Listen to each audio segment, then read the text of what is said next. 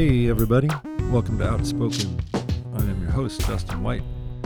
This is episode 57, and my guest this week is my friend David, who I've known for a very long time. He was one of the first people I ever met in San Francisco, 27 years ago, and he was also the first dog walker I ever met, and I credit him for giving me the idea to start my own business a few years later.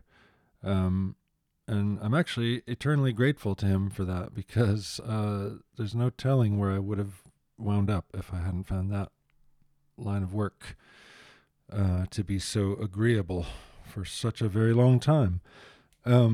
So I want to talk about David, but I think I'll do it more at the end because I want to give you some links to all the things that he does. But he is a man with an enviably expansive imagination, and he's a pleasure to talk to.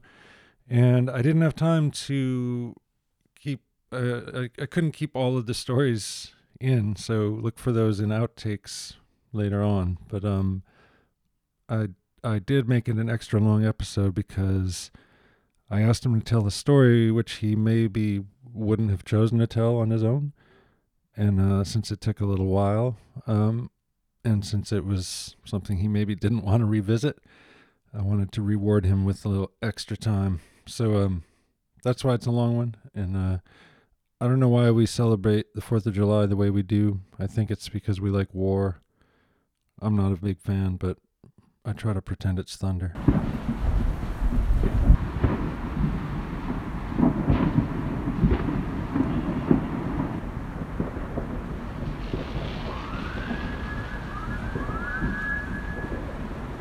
Well, I found there's only a finite amount of creative juices. There's only so much output before I need more input. Yeah. Well, and what serves as input for you? You mean like fuel, like something to get you revved just up again? Actually participating in a normal day that isn't an artistic enterprise, that isn't commenting on the world around it, but instead living it and being deep inside it and remembering what the weather is and the patterns of the clouds that go across the sky each day, instead of being trapped in some box. So. And do you do that intentionally? Like you set aside days for that specifically? Well, yeah. Then there's the hiking. Right. Right. You got to do the hiking. That's always been. Let's talk about your walking career, your lifelong walking, love of walking, hiking. You know, there's if you don't mind 12 miles of highway at the end, which I just haven't been able to bring myself to do yet, you can walk from here to Santa Cruz, a couple different routes. But it's absolutely beautiful. You find yourself up on ridge lines by the second night. Through the Santa Cruz Mountains? Yeah, up on the redwood ridges above, or you can walk along the pocket beaches and Highway 1 below, and it's only sketchy for a few miles. You've done both? No, at a certain point I've pulled the plug, because you're at like mile 95 on day 5, and it's the last thing you want to do is get back on pavement and asphalt and the last 12 miles, you said? Yeah, and cars. Yeah, that sucks. You're like, well, you could hitchhike that last stretch, I guess. Right. But that's kind of sucks too, after having been totally in it, just submerged in nature, and then pop out into reality, other people's reality. Yeah, there's a bus stop in Boulder Creek that I can get to. And if I get there, then it's the metro station in Santa Cruz. And then I can take... Okay. And where else? You used to walk over the Golden Gate Bridge with some frequency to go camp at Kirby Cove, right? Yeah. You're the one that inspired me to do that. I walked from Noe Valley to the Marin Headlands and camped. Yeah, it's the best place in the whole Bay Area to be in a storm, because it's more protected than any other spot. All of our storms, or most of them, come from the northwest over the ocean, and it has those hills rising steeply, protecting better than anywhere. It's wonderful. And then you see everywhere else get blasted. Yeah, that's cool. I didn't know about that aspect of it. It's good storm watching. But often they close it during storms because of all the Because trees. trees fall across, Yeah. yeah. But you go down there anyway sometimes, or Yeah. allegedly. A few months ago, it was, we love to go to Bass Lake. Uh-huh. And we just did again yesterday morning. We get out of the house by 7 on Sunday morning, Okay. pulling into the Palomarin trailhead, and it's already half full. And At what time? 8:20 or Takes so. Okay. And then hiking and jogging 2.5 miles to Bass Lake, one of the only freshwater lakes you can swim in the entire Bay Area. And we love it, and the water was just so pure and delicious. Yesterday morning, we've gone dozens of times, and that was one of our favorites. Nice. I think I saw where the osprey nest is. Oh, cool. Yeah, it's that's a great time. It satisfies so many needs. And what are some of your more like expansive, like you were just about to walk, you had plans to walk 400 miles across Ireland. Yeah, until your in my foot foiled you. Mm-hmm. But what other things like that have you done? Because you've had some other epic ones, I think. Our favorite thing we've ever done was when our daughter was 3 years old, and we put on our backpacks and her on our shoulders and walked out the front door across the Golden Gate Bridge and up the coast to the Oregon border. It was 13 miles from our house to a sign in the Marin Headlands where it says 486 miles to the Oregon border. And seeing that sign once on a hike up there gave us the idea. It was like, we're going to walk this whole thing. Wow. And so the trip was 499. 499 miles was our trip. Beautiful. And 45 days, about 12 Walking miles a day. the whole way. Yeah, there were carrying stretches. your 3-year-old. She walked a lot girl of it. She was so sturdy. She was amazing at Bang, bang, even bang, at that bang, age. bang. I remember her doing flips and stuff. It was crazy. Yeah, so finally crossing the border, we didn't ever want that trip to end. I bet. How long was it? 6 weeks. Amazing. And or I think that's right. Yeah. You camped Mhm. throughout, or you would Yeah. like get. Oh, did you only camp?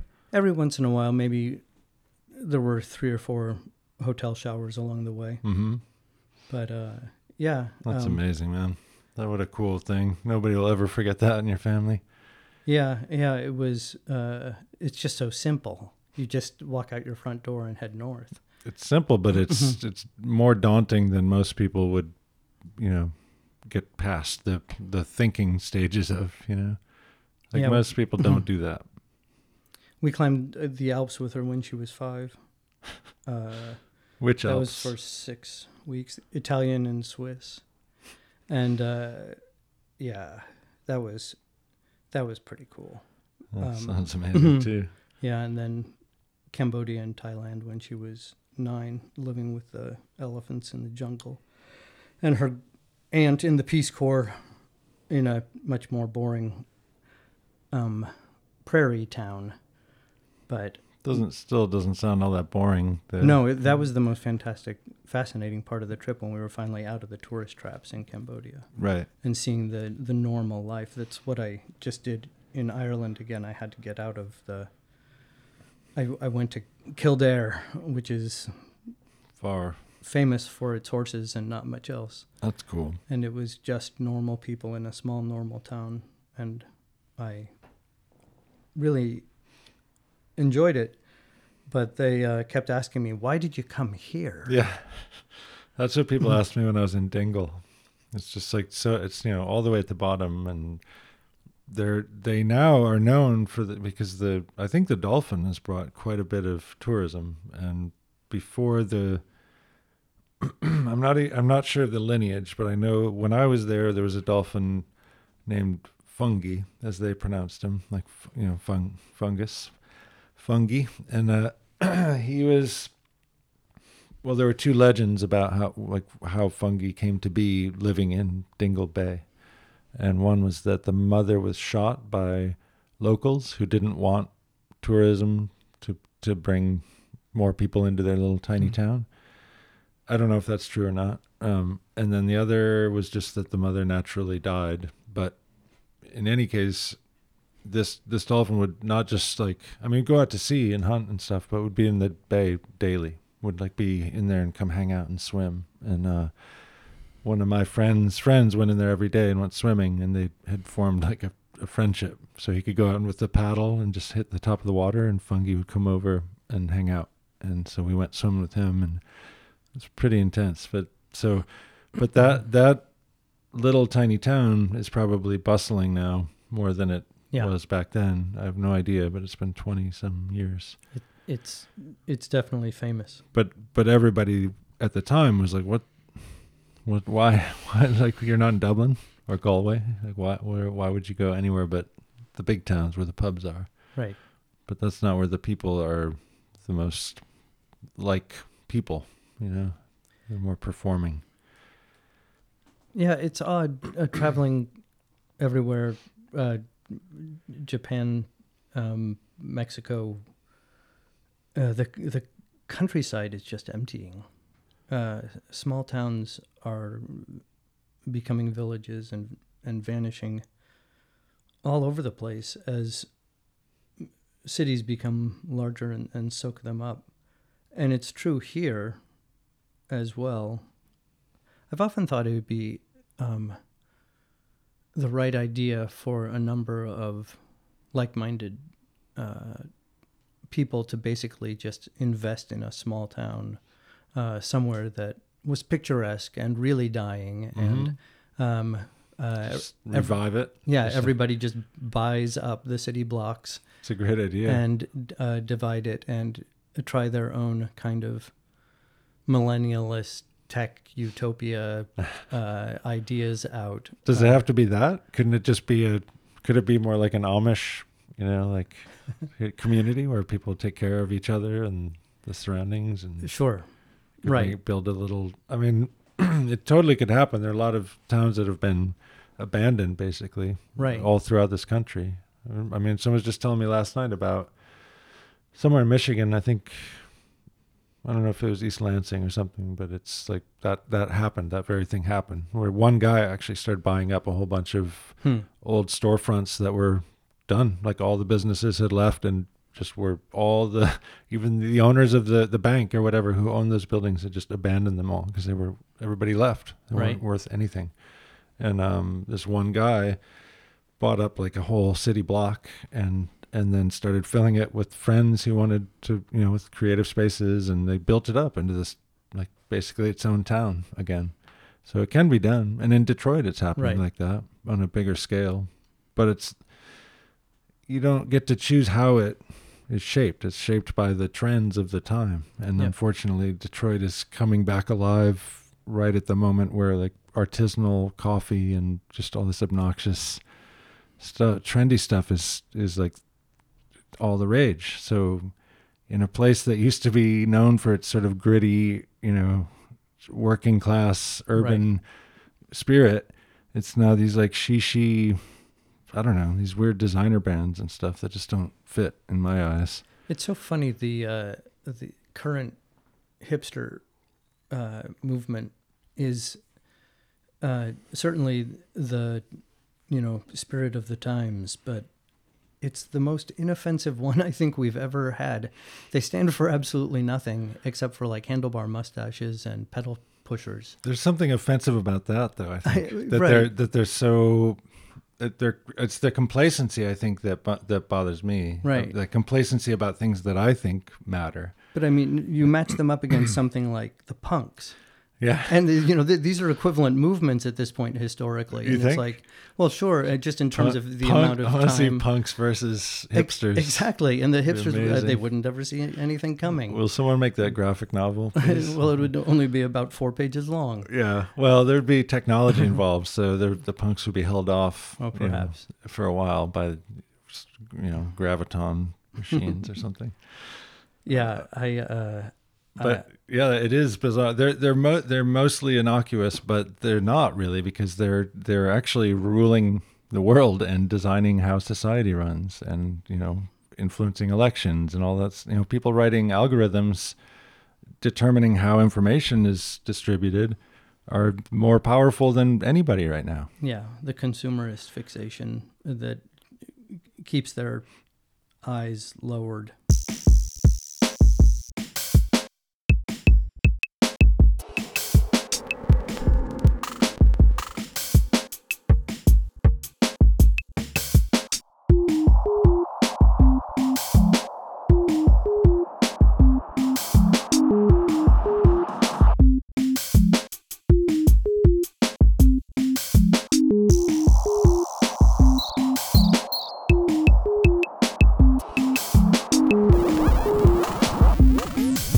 What's funny is 10, 12 years later, Interstellar came out and has a sequence in it, which is almost exactly what my play is. And I was like, God damn it. Doesn't that suck? I've seen stuff like that happen. I feel like it gets snatched out of the ether. Like once you've thought it, it's out there. And if you don't do something with it, somebody else might, because it's more likely that inspiration will land with that little flavor, because you put a little...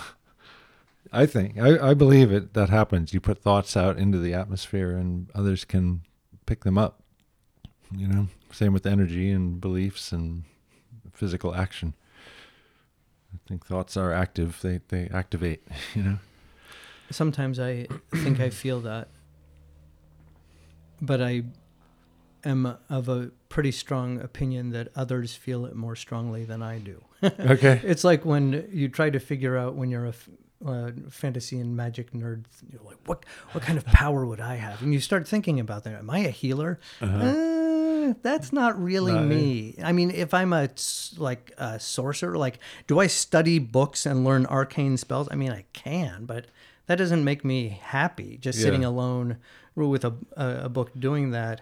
I just create stuff out of thin air, and I'm more like that kind of guy. So would that be a wizard or something like that? A mage, or what is it?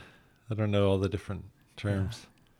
Invoker. Can you be combinations of things? Because I feel like I could never just choose one. I would want to be like doing active, something. I mean, back then I guess it would be battle. He'd be in battle, but the equivalent for me now would be climbing trees or doing something physical.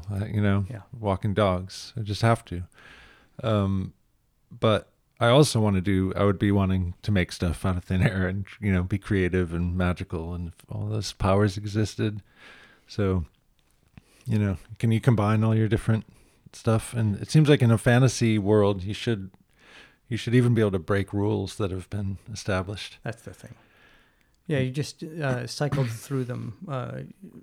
You're a healer on Monday and a musician on Tuesday. Cool. Yeah. Well, real life can be like that too, if you free up enough time for yourself. Well, I think it's in our lovely gig economy, it's becoming necessary for nearly everybody. It's funny because my daughter, almost the same age as yours, is someone who hyper focuses, much like I do. She gets into a project, she gets an idea, she reads a book series or watches a TV series and just watches it over again and all again in a row. and Yeah, again. mine's like that too. And it's not a mental state that is going to be good for the gig economy, where she's going to have to be able to do 3 or 4 different things at once, right, to keep herself afloat. So it's like, That's a good boy, point. Yeah, hope she's really good at that one thing, whatever she does. Which is tough because most the things that people are doing are narrowing, it seems. Like people are Right. are getting more and more focused on just a limited number of things to be interested in. There are a million different versions of them, but it's the same kind of 5 things, these different diversions that everybody seems so occupied with. So there's, let's see, our niece who just went to UCLA to study artificial intelligence, which is a combined major of computer science and human psychology. That's an actual degree, though, Um, artificial intelligence. She's making it herself, Something? but it's one that was designed by a couple other campuses Wow. that she wanted to go to. But yeah, there are those people, and then there's the marketing people, and Yep. then there's like the legal Mm-hmm. power structure people, and that's about it. And the art people. Anymore. Right. Yeah.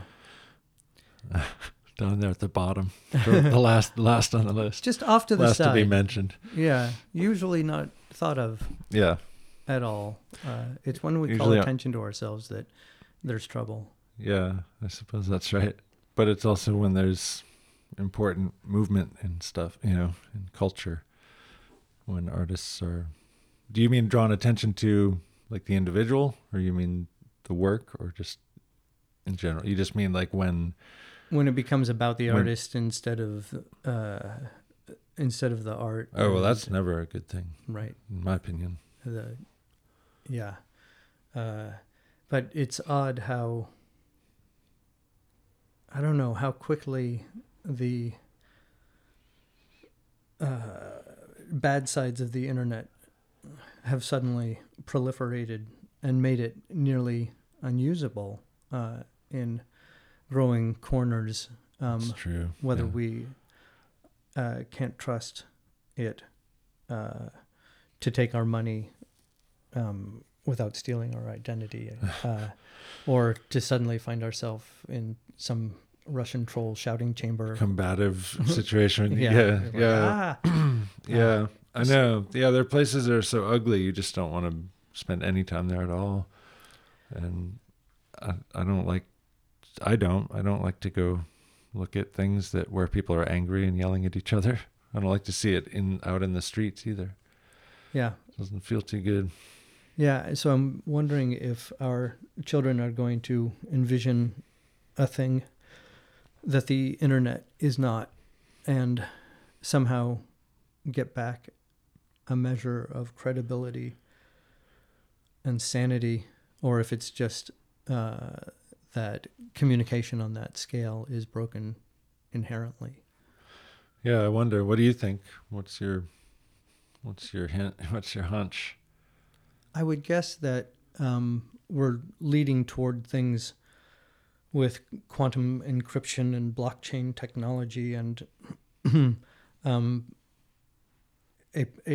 a type of architecture and an open architecture philosophy that allows people to credibly trust a new network from end to end. And in that network, I wouldn't be surprised if you actually did have to use your own identity and not hide behind aliases. Oh, okay. You say we're leaning toward that? You think we are? Well, I think we're going in about 20 different directions Yeah. at once. And I mean, I feel like that's the one of them. government's pushing strongly in one direction. Oh, sure. And That's another reason the internet's dying. yeah, Once they finally kill net net neutrality. Yeah, then it's just going to be cable plus. It's Yeah. just going to be super yeah, and probably twice as expensive. yeah. Immediately, within like a couple months, they'll act like they're not going to raise the price, and then suddenly, And then we'll realize we don't actually need it for anything except those NFL games. But wait, I don't even care about that yeah. anymore. I hope that happens for more and more people. I mean, that's one. I don't know. I really don't know what the next generation is going to bring, in terms of the children who are becoming adults and what they're going to be interested in and pursuing, and also in terms of what it just politically, it just looks like it's it just went so quickly into the shitter, and it's just been like swirling around in this really nasty place for however many years it's been since. There was a German minister at the beginning of Trump's term responding to a Democrat congressman who was apologizing and saying, no, we will deal with this. We will take care of it. And he said, no, look, I'm sorry, my friend. We're done with you. This is twice. Yeah. There was Bush first. Remember how he treated us? And then Obama. And we thought, okay, maybe America isn't crazy after there's all. A chance. But then you elected this one. We are done. I think that's how most of the world feels now. Yeah. Goodbye. And all we have is our allies, because we don't, and none of them are allies because we're friends. They're allies because we force them to be, We build bases on their things, or we give them guns for whatever they have. It's pretty messed up. To go to like flaunt your power and make enemies of all the people who are supposed to support you is pretty surely going to end in something disastrous. Well, I have a solution, and it's something I've been talking about for a long time, and it's called cruise ships in space. And I like it already. Yeah, the thing is, if we build giant cruise ships in space that go and tour Earth orbit and, maybe do flybys of Venus and Mars, and you stock them with tens or hundreds of millions of people, the people who very much love the idea of going on a 5-year cruise. Some of us don't ever want to go on a 5-year cruise. I wouldn't go on a 5-day cruise myself. It would drive me crazy. Yeah. But most of the people in my family would be like, oh my God, that's heaven. What? Buffet every day? Shows? For 5 years, For really? 5 years? And sail like around. A nightmare. And then you just keep building the ships and sending them off. And whenever new people are born who would rather spend their time on a cruise ship, go ahead. It would make the rest of us so happy to stay here without that particular demographic. It's a pretty cool solution if those people in fact want to be doing that, and it's not just this like decision that like, well, this subset of society is going to be flying around the planet no, for they get to 10 come years back while we have peace here. And they get to come back and visit at the end of the 5-year loop they or can whatever, dock and come ashore for a bit, and then they're like, oh, this place is so dirty, and then they go all the way again. Except it won't be, because they're going to come back and find utopia, because we'll be like so happy that we had but we peace just keep again. building them. Keep sending them off. What about prisons in space? What do you think of that? I think it is, I'm not saying I'm for it. It's just an idea that occurred to me. I think prisons are awful, personally. Absolutely. Prisons on land are awful, and prisons anywhere. But I've had a couple. But that idea occurred to me because that's exactly what I would see a government doing with that technology. It was like, oh wait, we could just put them in orbit, and it wouldn't be 5 years; it'd be 50 or 100 or indefinitely. Yeah, I've had a couple ideas about this, what the future may hold, especially with pharmaceuticals and things like robots who become personal assistants. What if you're on parole and that means you get followed around by one of the new Boston Dynamics creatures who's able to either has somebody at Mission Control watching you and assessing you, or the algorithms through have gotten 15 good enough, cameras and that when they see you engaging in any behavior that you're not supposed to, sure, you're out on the street and you're back in society, but they're watching you. They could probably just like tether you on the spot. Like the robot could just be like zzz, electronic tether. You're not moving. Mm-hmm. Or the pharmaceuticals get good enough that for many people, we're guiding them away from any antisocial behavior that we don't want, and that robot is there to enforce the schedule. Wow. And I was thinking, terrifying. I know, but I was like, right now, I was driving across Market at Sanchez, and a guy on, absolutely tweaking his face off, reeling away across my hood. And I was like, okay, sociopathic thought number 2. Why don't we make his meds really sweet like candy and slightly addictive? And So he actually wants them. Exactly. all the So time, he's yeah. like really craving Oh the my God. the meds that actually make him not the bad stuff, not crack, Right. and pharmaceuticals. It would just make him No. docile or something. Like, is that what you foresee? It's like Oh, any meds would just be used to sort of restrict maniacal behavior from. Yeah, I mean, someone in my life just found the correct drug for their brain, and all of a sudden their life is falling into place Oh, wow, for the that's first cool. time. And so it's not happening for everybody all the time, but When it does, it's nice. and more and more and more we're learning. But don't you also and more need and more. so much other support? I mean, you can't take the tweaker who No, rolled absolutely. across your hood and plop them, like just use pills. You have to have support and therapy and community. That's the thing. I, at this point, I mean, the homelessness that we have, which started in like 1981, I feel like I remember it. I remember the world pre-homeless problem in the 70s, and then post it, when all of a sudden people, many of them, released from the mental institution, the federal mental institutions. But You think that's when it began in this country, or really started to ramp up? yeah, it became 80s, early 80s. It became an actual. Was it Reagan policy that?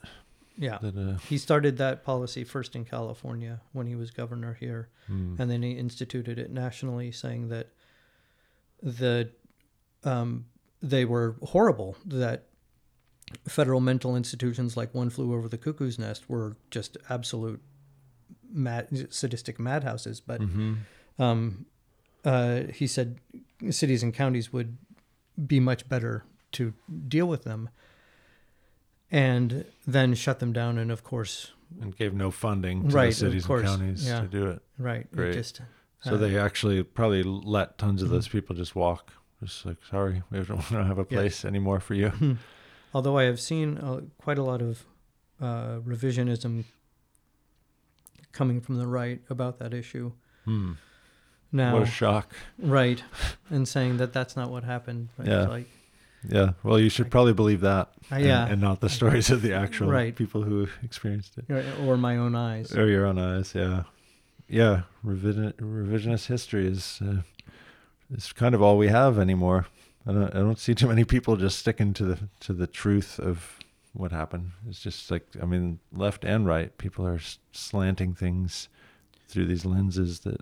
Yeah, well, it's funny because there's also just so much media. There's so much signal going through our eyes and ears, and so much saturation in our brains. Our ancestors, even our parents and grandparents, didn't have to deal with this Right. amount. It's unlike any other period of human history. Like the amount of input that's like just beaming we're into our senses. fundamentally changing our brains. It has to. It has to be doing something to this totally elastic machine that, is used to receiving a lot of input at a time and filing it and, assessing, but not on this level. And not that, especially when it's like negative, like a news thing in your ear all the time. That's the saying thing. like, this is horrible. Wow. World's a scary place. Oh, this just happened. This is, and it's all done in that fear mongering way anyway. So, Yeah. a nice little meditation tape to go to sleep to, like the horrific events of the day that, whether they happen or not, all the things you could imagine. I think we have to just turn that shit off completely and start looking at creating a different reality by not participating so much in that one.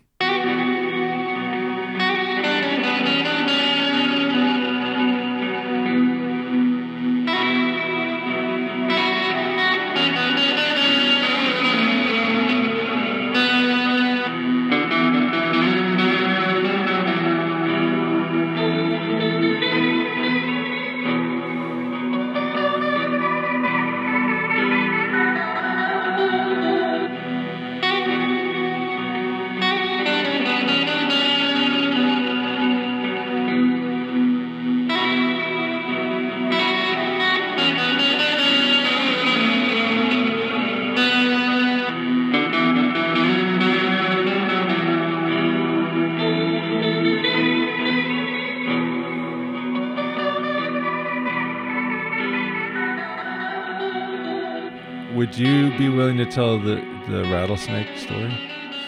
Okay. Oh boy. So Lake Pillsbury up by Ukiah, we went with my daughter who was 20 months old and my niece who was 10. 10 months. 10 years. 10 years. Oh, okay.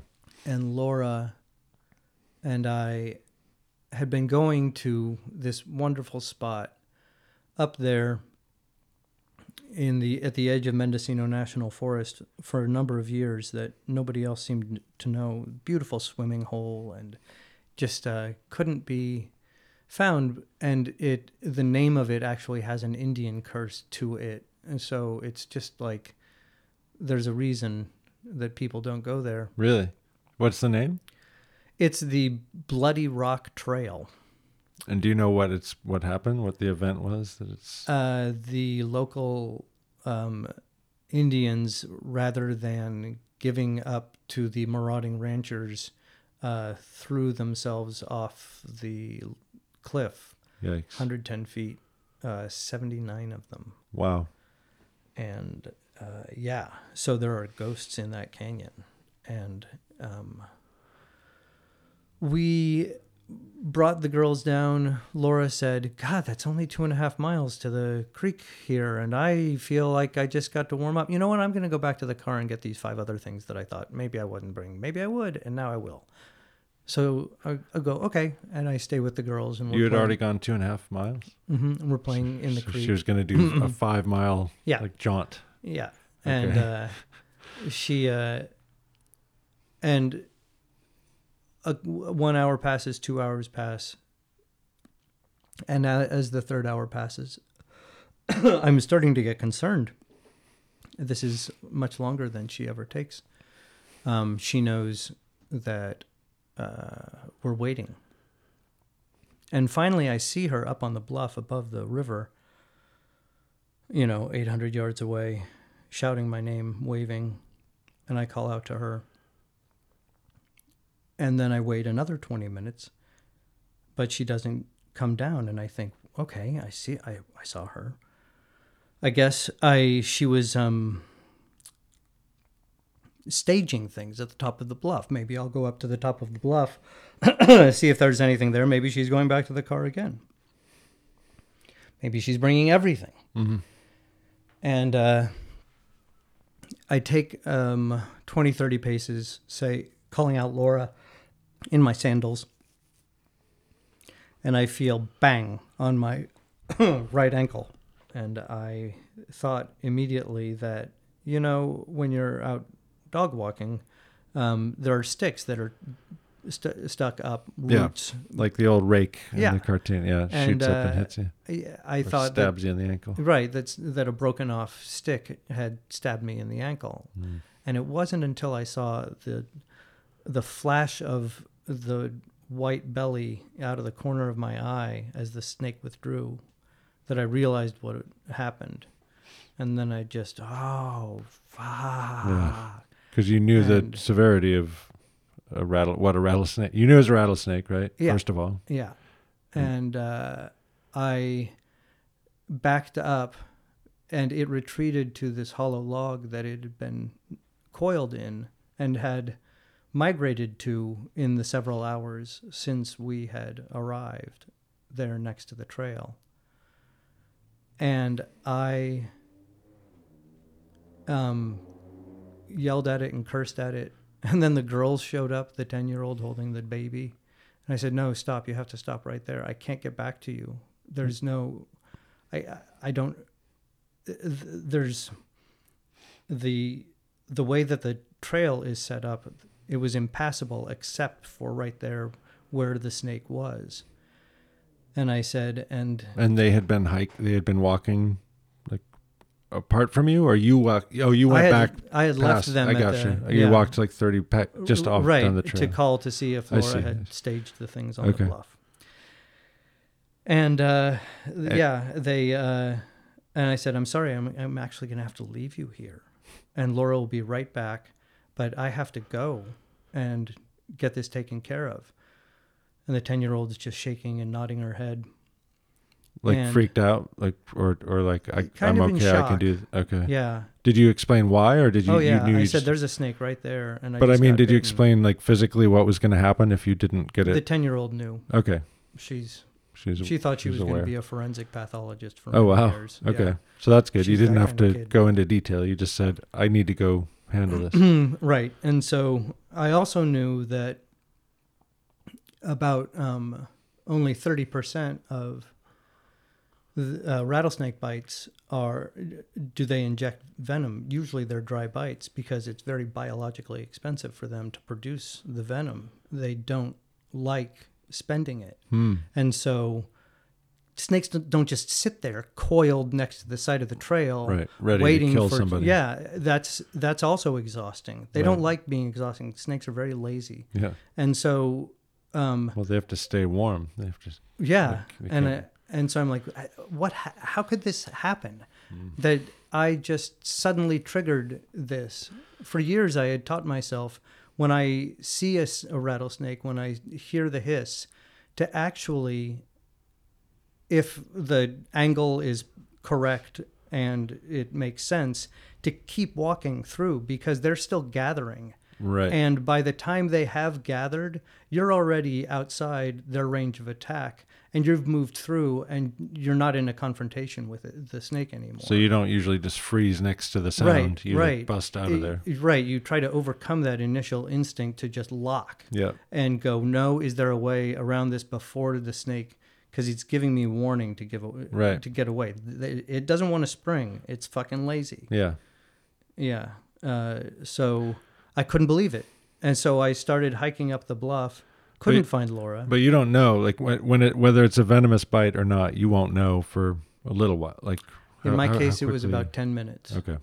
And then I could feel the tingling at the tips of my fingers, my tongue, base of my skull.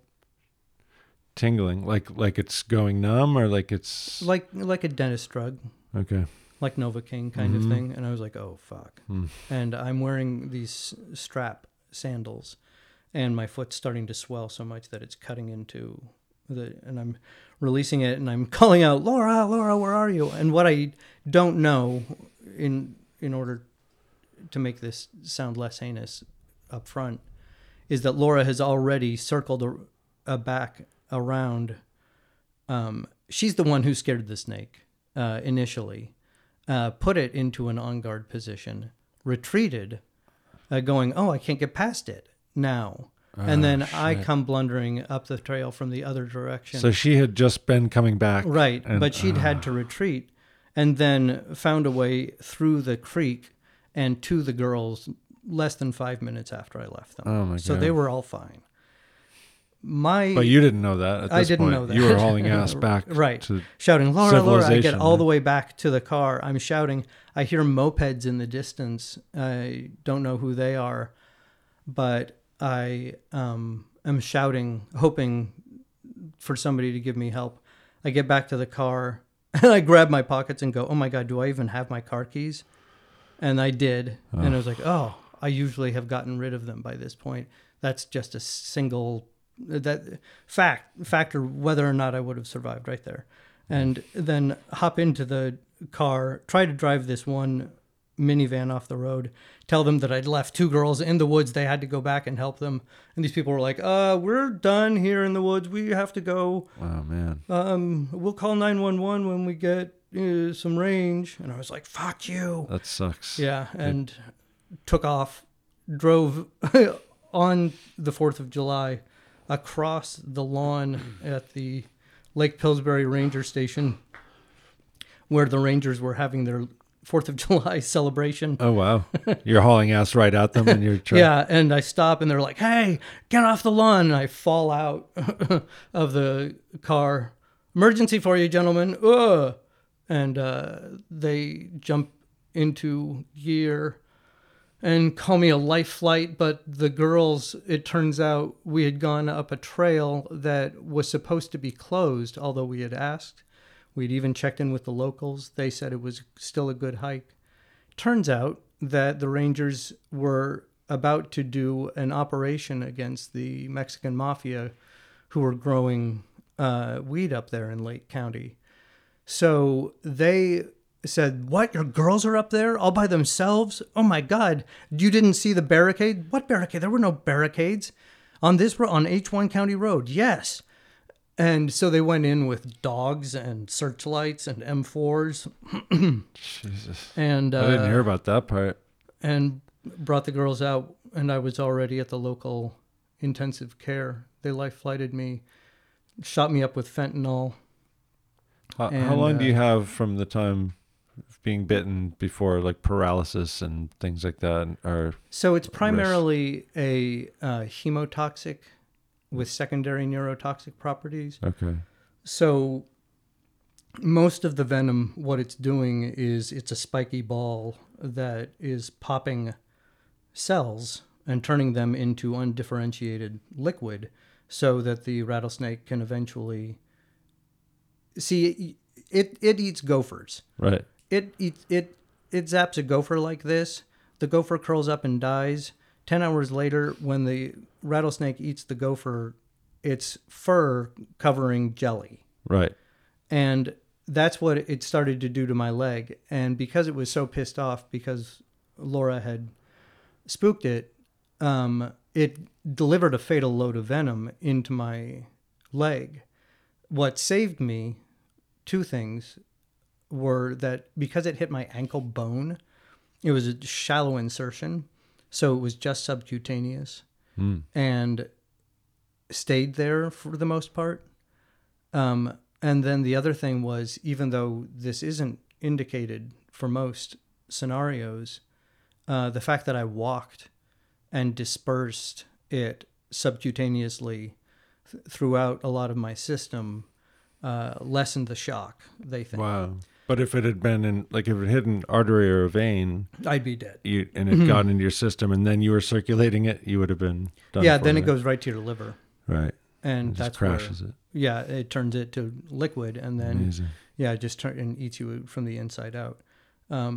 But mine did this extremely odd thing. I was in 3 different hospitals over the next 8 days, and it swelled up to the size of a purple and yellow grapefruit beneath my skin, and then traveled up the outside of my leg from my ankle to the outside of my knee to my hip.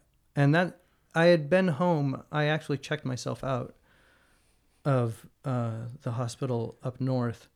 And then when I saw it one morning, this huge mass still under my skin travel toward my liver, What the fuck? I was like, I have to go back you to the were hospital. watching this thing like move its way up your leg? Yeah. And we How, had how quickly? it was traveling, an inch a day more. That's so disturbing, man. Oh, it was horrible. This is just this toxic mass that's like Yes. moving its way Well, under your skin, but And it was also my own. It was your own tissue, and right. and It turns out that a dose of antivenom isn't, in the wilderness kit, it's like the size of your pinky nail, right? It's tiny. It's like beep. Yeah. Well, no, in a therapeutic dose in the hospital, they hook you up to an IV, and it's a pint of sheep antibodies. Jesus, just being pumped straight into your blood. And none of the places that I went to, any of the staff had ever worked with rattlesnake bites before. So they only had their online research, and it was Crofab antivenom again and again and again. And I get secondary reactions to bee stings and wasp stings and rattlesnake bites, it turns out, as well. But they couldn't separate the symptoms, so they emptied every dose of antivenom from every hospital on the West Coast into me. What the hell? Just trying everything, just crapshoot. Like 48 pints. What? Are you serious? So, yeah. And the problem that I had was because they had me on opiates the whole time, it absolutely constipated me. It kept me from being able to pass anything for 8 days. Oh. So I had all of this poisonous mass in my digestive tract. And that was what finally took years to heal. My digestive tract That's was incredible. just so damaged by the poison sitting there for so long. That's where it wound up. Somehow it got to your stomach. Yeah, and there were all Right. kinds of other things of all the acupuncture, 6 months of acupuncture, and my friend finding black crystals in, the arteries of my ankle and What? breaking them up with his, it's a traditional Chinese medicine thing, but I definitely passed a whole bunch of black matter right Just after like that. Whatever, just like carbon or some shit Yeah. that condensed into Poison. crystals. Yeah. Yeah, Wow. That's so messed up, man. had nightmares where I had become the snake. Really? That it wasn't trying to kill me; it was trying to take me over. All that craziness. It's not that crazy if you have this, like, I mean, it's like a Stephen King book, really, just this like thing inside you climbing, crawling up. Yeah. It took a long time to feel like I was free of it, and Man, I'm sorry. I'm sorry I made you just retell the whole thing. I didn't realize quite how horrific. it's the one story I haven't been ever able to write.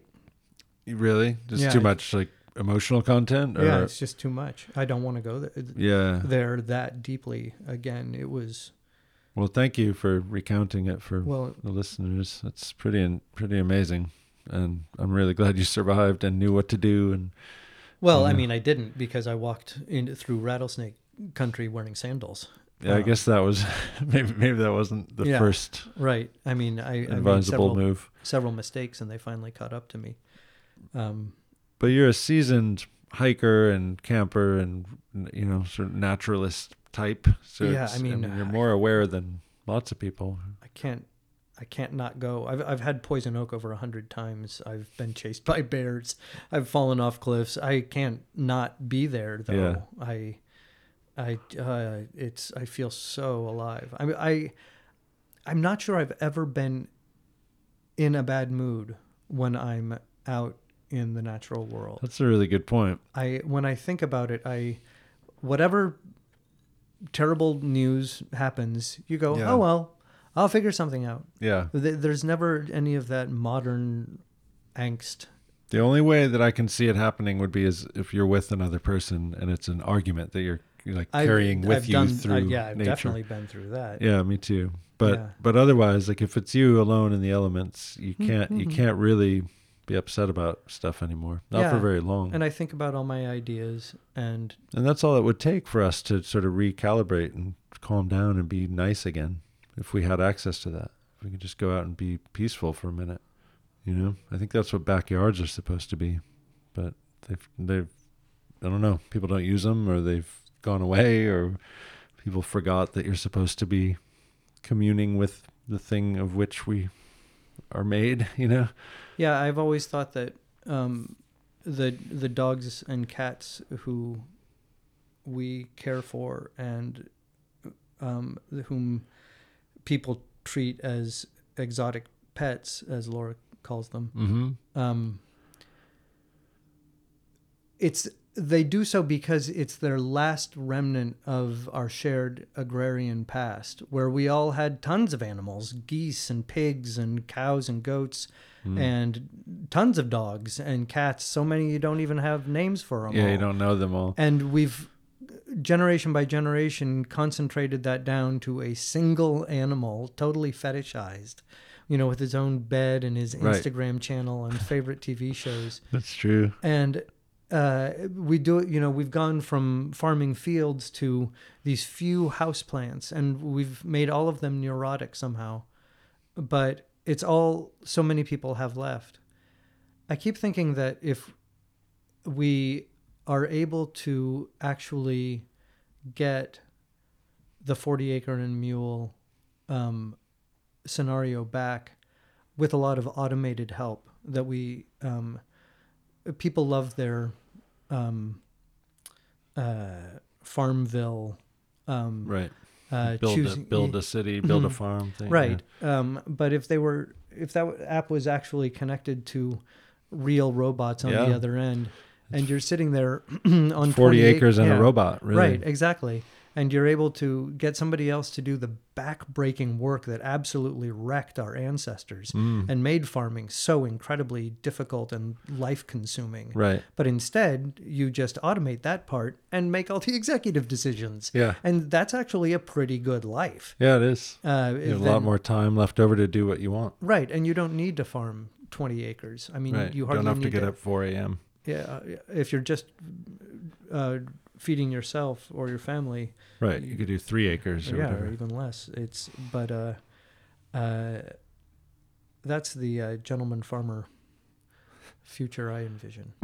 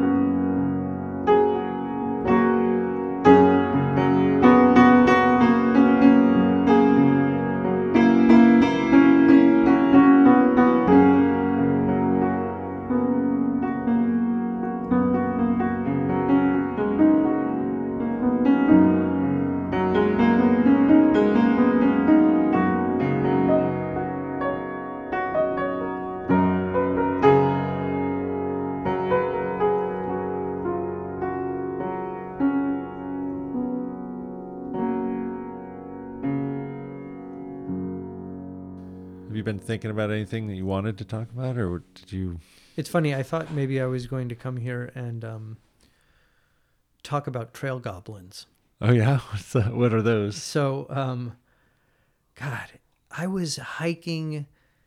Have you ever been up to the San Juan Islands in Washington at the Canadian border? Is it like where Bellingham and I think I have like Even I've further gone to north. some. Yeah. Okay. It's like across the water is Victoria, Yeah. Vancouver Island. Well, I've been there, and I feel like I've Okay. done other ferry rides around there. But so anyway. Yes. So yes, Yes. there. Okay.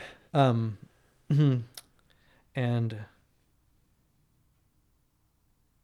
Trail goblins. yes, right. So I was hiking up there once, and I found myself along a shaded stretch with trees, and my overactive nerd imagination thought, what if 5 or 6 goblins just popped out of the brush like our ancestors have always feared? Right. That's why we invented them, or, Yeah. whatever. Yeah, all the ghouls and Yes. yeah. What would I do? Right. How would I deal with it right here, right now? How would I deal with that? And from that point on, whenever my mind would wander and I was out hiking very, very often by myself, I'd think to myself something like that. Oh, wow, this is a horrible place to get caught. And finally, I decided to develop it into an on the trail role-playing game called Trail Goblins. Nice. And what you do before you go on any hike of any length is you choose your loadout, one of 8 different, like your .22 rifle and a hatchet, Okay. or a shotgun and a Bow and arrow. knife. Yeah, right. Okay. And Excuse me. they each do the equivalent of Dungeons and Dragons kind of dice damage. Okay. And then whenever I started actually playing this as a game, and I drew up the tables and everything else. Nice. And it's only 3 pages in length, and it's and each of the encounters is only 5 or 10 minutes. But when you stop, you're on the trail, and you think, I want to eat an apple and massage this sore spot, and wait a minute, I think I heard something. And then you are like, I know that I have this shotgun and a Bowie knife. So I've heard something where. Well, I go to this other app on my phone, which is a random number generator, and I divide everything into, a 1 through 12 around me like a clock, and I roll that 1 through 12. Oh, it's coming from over there, Sector 8. Oh my God, that's off the trail. Who is it? Well, I'll roll 1 through 20 to see which of these monsters that occupy this universe, the goblins and trolls and witches and little imps and everything else that might be coming down the trail toward me. And then what do I do? Okay, well, do I have initiative like in the Dungeons and Dragons model? And if I do, where do I hide? Okay, I get off the trail and I'm over here behind this tree. So I go and I actually get off the trail and hide behind the tree. And I'm like, oh yeah, I can see now further down the trail than I thought I could from here. And you are able to build a story in this natural setting that is very short and sweet. And my record is 3 days that I've been out, and finally they got me. The hobgoblins, I was ruined. I had almost no health left. My weapons had all broken. I was limping figuratively down the trail. But you had been fighting off. I've been, goblins wave and after witches and wave. imps I've been the whole burned. time. My entire right side of my body had been burned. So each time you stopped to do this, you would use your number generator and enact a battle and do right Wow. for 5 or 10 minutes. That's amazing. For 3 days you did that. Yeah. The camping overnight and that's so cool, man. And then and I've done it with friends. We did this one epic a desert Anza Borrega trip where my friend, his weapon broke, and we were at the edge of a canyon, and we were watching these trolls climb up toward us, ravening, here they come, and he said, oh my God, I lost my other weapon, and this one jammed. I have nothing else. And I said, okay, well, what's your move? What do you do? And I'll roll it for you.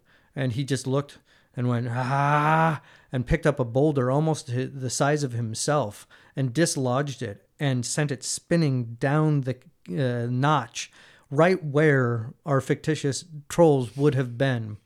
But he actually did it? But he actually did it. And he stood, bringing the realism and the fiction together. But don't worry, we were 10 miles away from any other. Careful about crushing anything. Yes. Anybody? Okay. Yes. Wow. Well, that's better than video games. Well, yeah. And you're out there acting like first person kids love games that you're doing. You are the player. Right.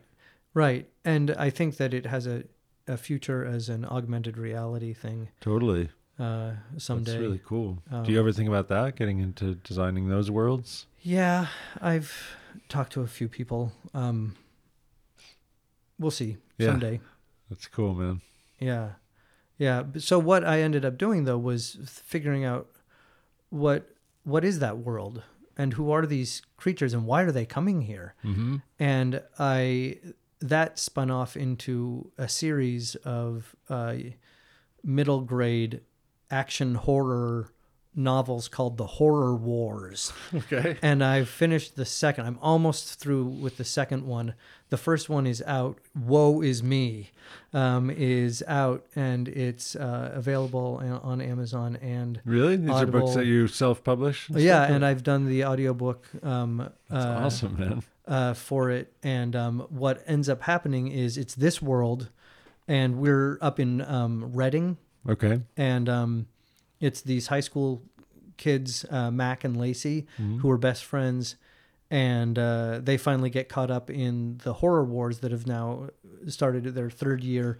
Whenever there's a bad storm, sometimes the black clouds come in and fire off purple and green lightning. And wherever those hit, you'll have a squad of goblins or trolls or ogres just appear screaming for blood. And take off running right at us. And this has happened now for years. And we've developed different military responses, and it's changed our society in this way and that. How often do the storms come? with increasing frequency Oh, wow. throughout the series, series it becomes builds. more and more apocalyptic. Wow. So the first one is very much trolls and goblins and witches.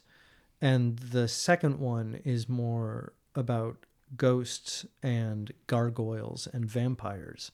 And there's a third, which will be demons and dragons in the deserts of LA. Nice. But what I'm doing with them is using them as a cloak to access the really gnarly shit that my daughter went through as a 6th, 7th, 8th grader. And, Really? It's in middle school. Yeah. And those were very much horror thriller kinds of years. I remember they were for me too.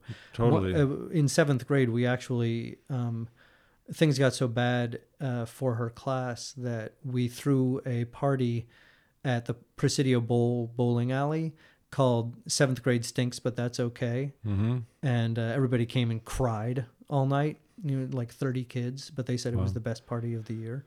Because people actually got to be real and right. But emotional. 7th grade's just horrible. Yeah.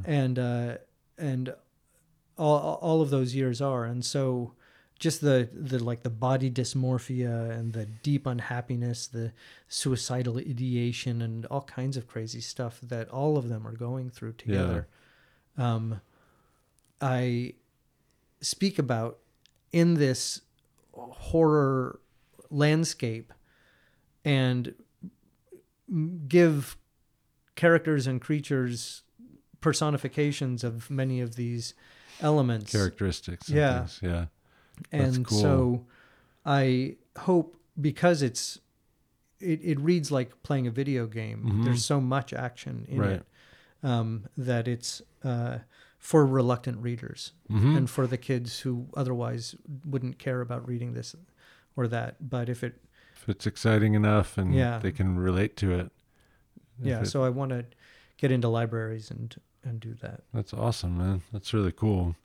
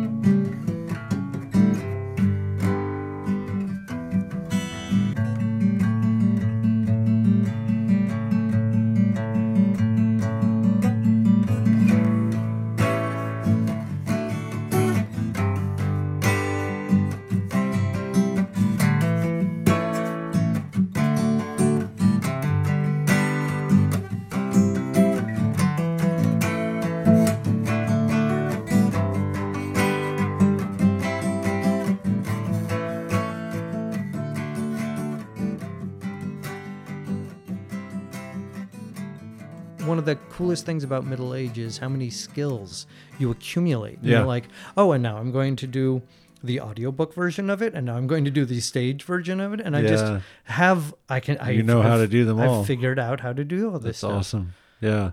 Yeah. Yeah. Well, it's not, I don't know if it necessarily comes with middle age, but if you're, curious and motivated and you work hard, then it does. You can accrue all kinds restless. Yeah. Well, maybe that's all it is. I don't know. I think it's just, if you feel the creative flow within you, you got to find a place to, you need an outlet. You need to find a place to, express it. And if it fuels you while you're doing that, then why would you ever stop? If it's if that very thing that you engage yourself with for joy brings you more joy and more energy to do more of it, then that's insanity to do anything else. Yeah. Except when you need to pay the bills, and then that's the interruption. Well, this is such a particularly California conversation, having just traveled again and left our lovely bubble. Mm-hmm. Just to talk about like working from home or doing anything kind of free timey kind of creative stuff. And also just seeking the ultimate life. Yeah, that is it. I guess that's true. That we get relentlessly mocked elsewhere by everyone else. Yeah.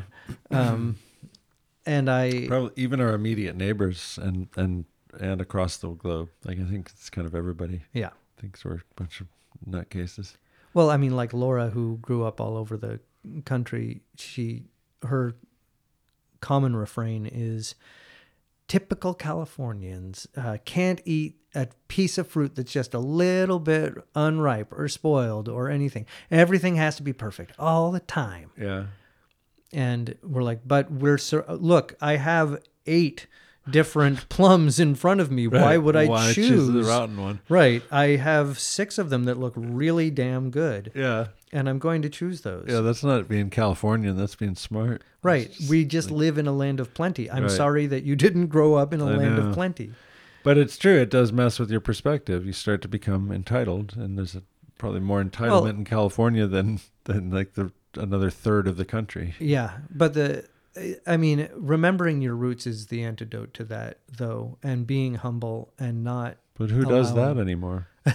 For real. I mean, who's really? Thinking about their heritage and who's being humble is more like there are, I think, a fair number of people who are still very sincere, and for sure they're out there, but it's just that anyone who's trying to be seen in any sort of way. Right. It's hard to do that. I mean, I think I think it's possible to be the person that you are, and if you have humility, you can still be present yourself on a platform and not be looking for, ego boost type stuff. You're just trying to engage with people, which is what I'm doing, and I think it's possible to do it and be authentic, but it is weird. It's like this, there's so much attention being passed around right now, and all this grabbing of like the spotlight that everybody wants a little piece of. I think it still is the loud minority, though. And I think there is a silent majority that is still generally filled with common sense and level-headedness and need for stability, regardless of whether that's a good idea or not. You think that's the majority still? Whenever I drive across the country, I'm always forcefully reminded of this fact, that this country somehow is full of 300 million generally nice people who all speak the same kind of language, culture, milieu, and all, have agreed on mini malls and bad food and bad entertainment. Yeah, but all the way across the country. But they're almost everybody that you meet is perfectly decent and somebody who you feel mostly. I don't know. I mean, you could trust your kids with. Really? Yeah, just again and again throughout. Where? I mean, one place that we didn't feel this way. Yeah. Was so Laura's mom had a checkered past, and in order to check up on it, it led us to Albany, New York. And as soon as we had driven across the country and had nothing but stellar. We weren't in downtown Detroit at midnight or anything, but we were through a number of different cities, but all of a sudden found ourselves in Albany, and there were people trying to hijack an ambulance and getting into a hair-pulling fist fight right in front of it, and 12 blocks later.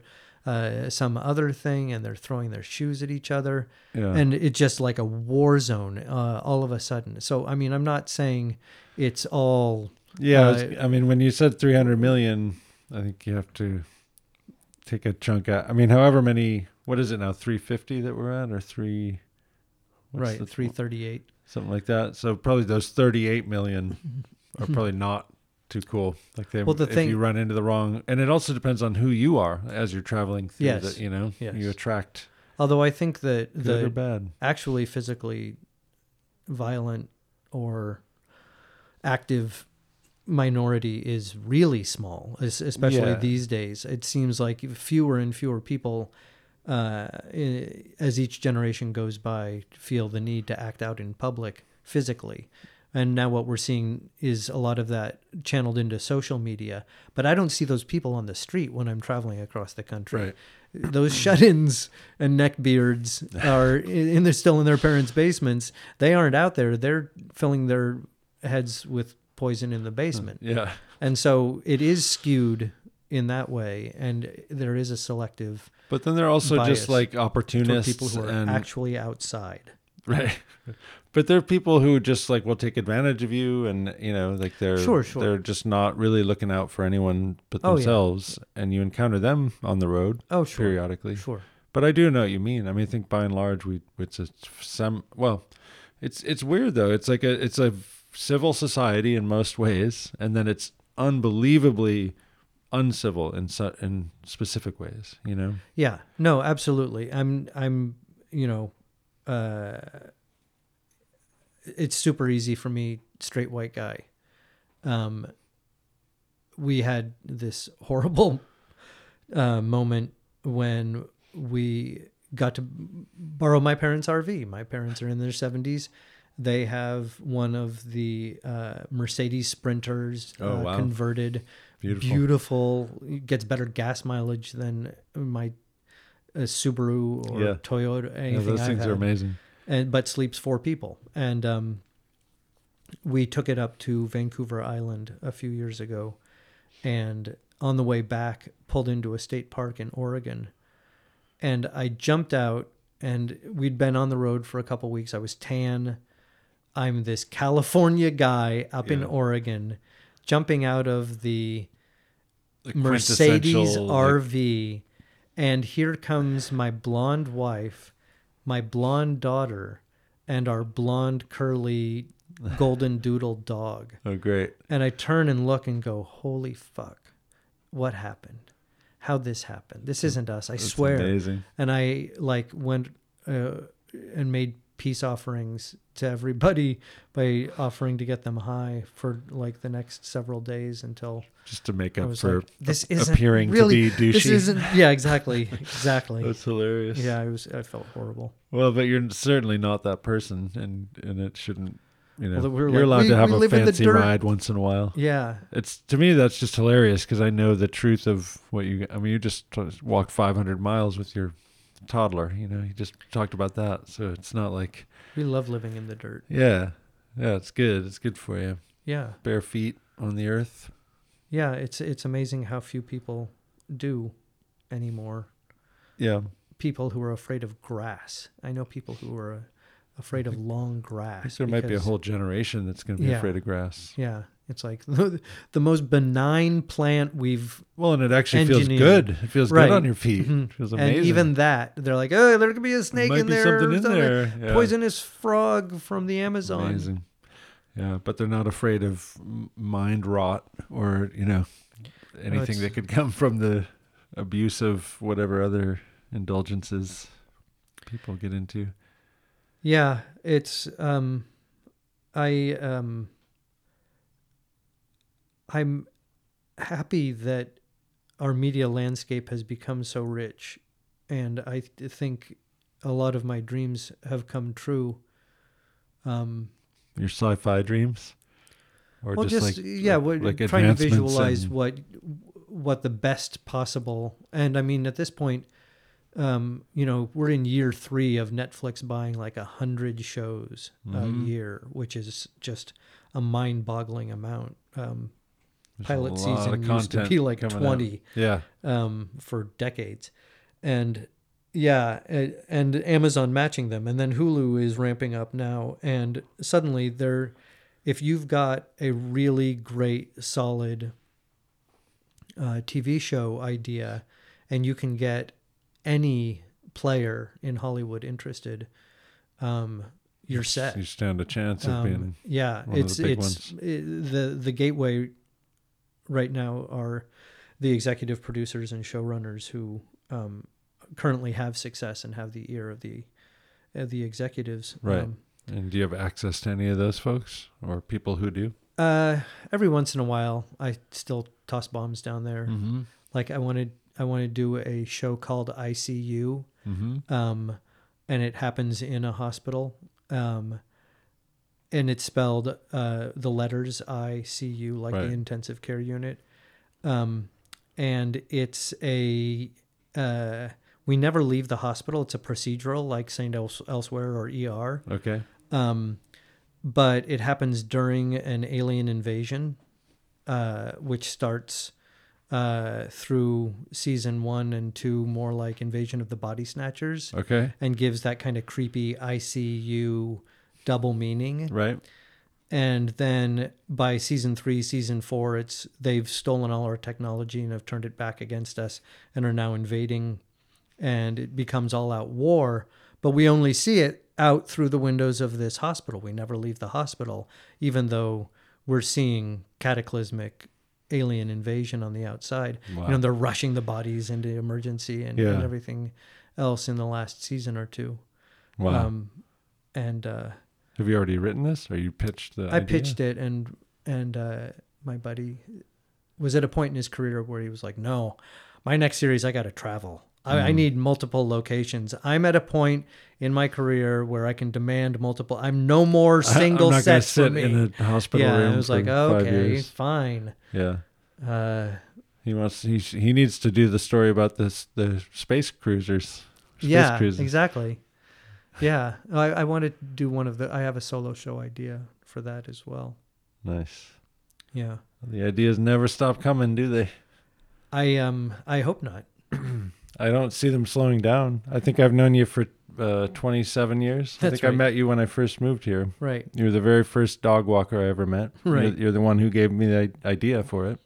I'm the man of ideas. Yep. And I just had never, having never, I came from the Midwest where people put their dogs in the yard. Right. And everybody was like that in those days. And up until cities became, and people with money and working all day. But it was still a joke throughout the 90s when I did it. Everybody was like, you do what? Yeah.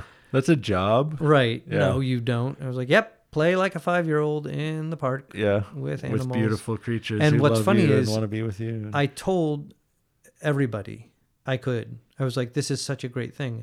And a number of people went, oh my God, you're right. And took me up on starting it themselves, and then failed miserably. Really? Either didn't have the proper attention to the animals, wrong priorities, just wanted to make the money, just didn't want to do the work. Right. Instead of actually going out and playing like a 5-year-old in the park. They tried to turn it into more of a job. Yeah. And then it's like, oh, no. And so very quickly, after 4 or 5 years, I stopped talking about it at all.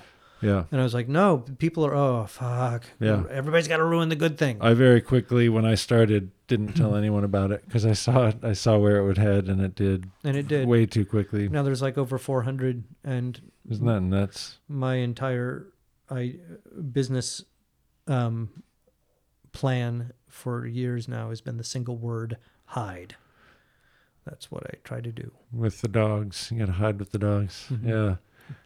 Well, you're good at it, and you have practice in other ways. This city is bigger than everyone thinks. Yeah. Yeah, there are places you can hide. It's pretty cool. We can't take 8 dogs necessarily, but you could take a few. Right.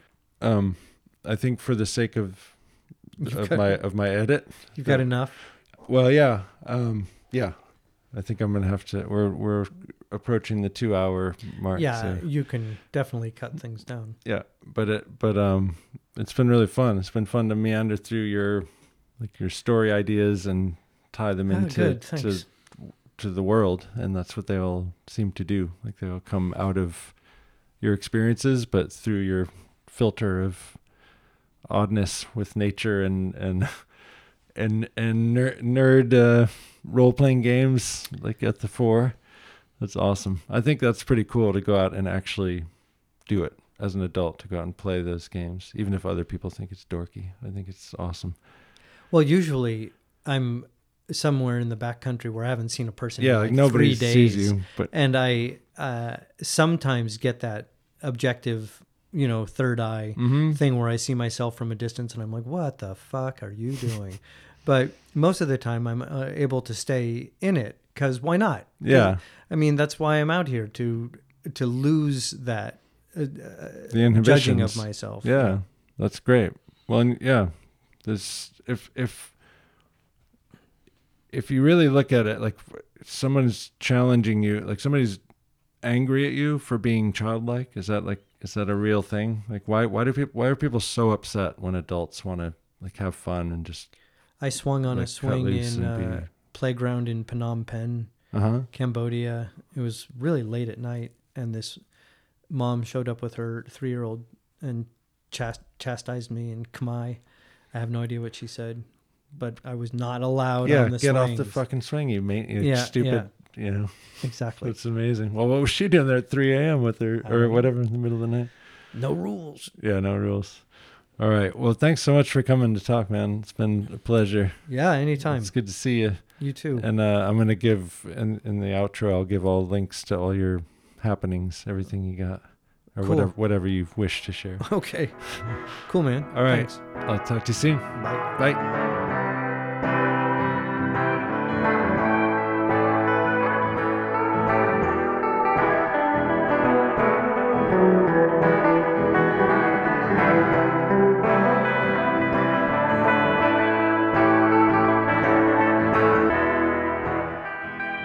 Thanks for listening, everybody. That was my friend David Draffin, Draffin. And I'm telling you how to spell his name so that you can go find his audiobooks. In addition to having written several things, I don't even know how many books he's written and self-published, but he does the audio. He trained himself or learned how to be an audiobook recording artist, and now he is. And so he's done a ton of stuff, and he has sent me a link for how to get there, but it's too many letters and numbers and symbols to read over the air, so I'm just going to tell you, go to Amazon, search for D.W. Draffin, Draffin, and you will find all of his all the audiobooks available there. And also, when his daughter was younger, he and his daughter together wrote a couple of books, which I find to be rather amazing. And those can be found at www.smudgeprintbooks.com. Okay, so yeah, that's all of Dave's stuff, I think. There's a whole bunch of other things that he gets into. If you live in the city or the Bay Area, you could go see one of his live performances. He's an actor and as well as a playwright, and a million other things. So hope you enjoyed. If you want to reach me, I think you know how by now. I won't tell you again until next time, when I do tell you again. All right. Don't watch the news. See you next week.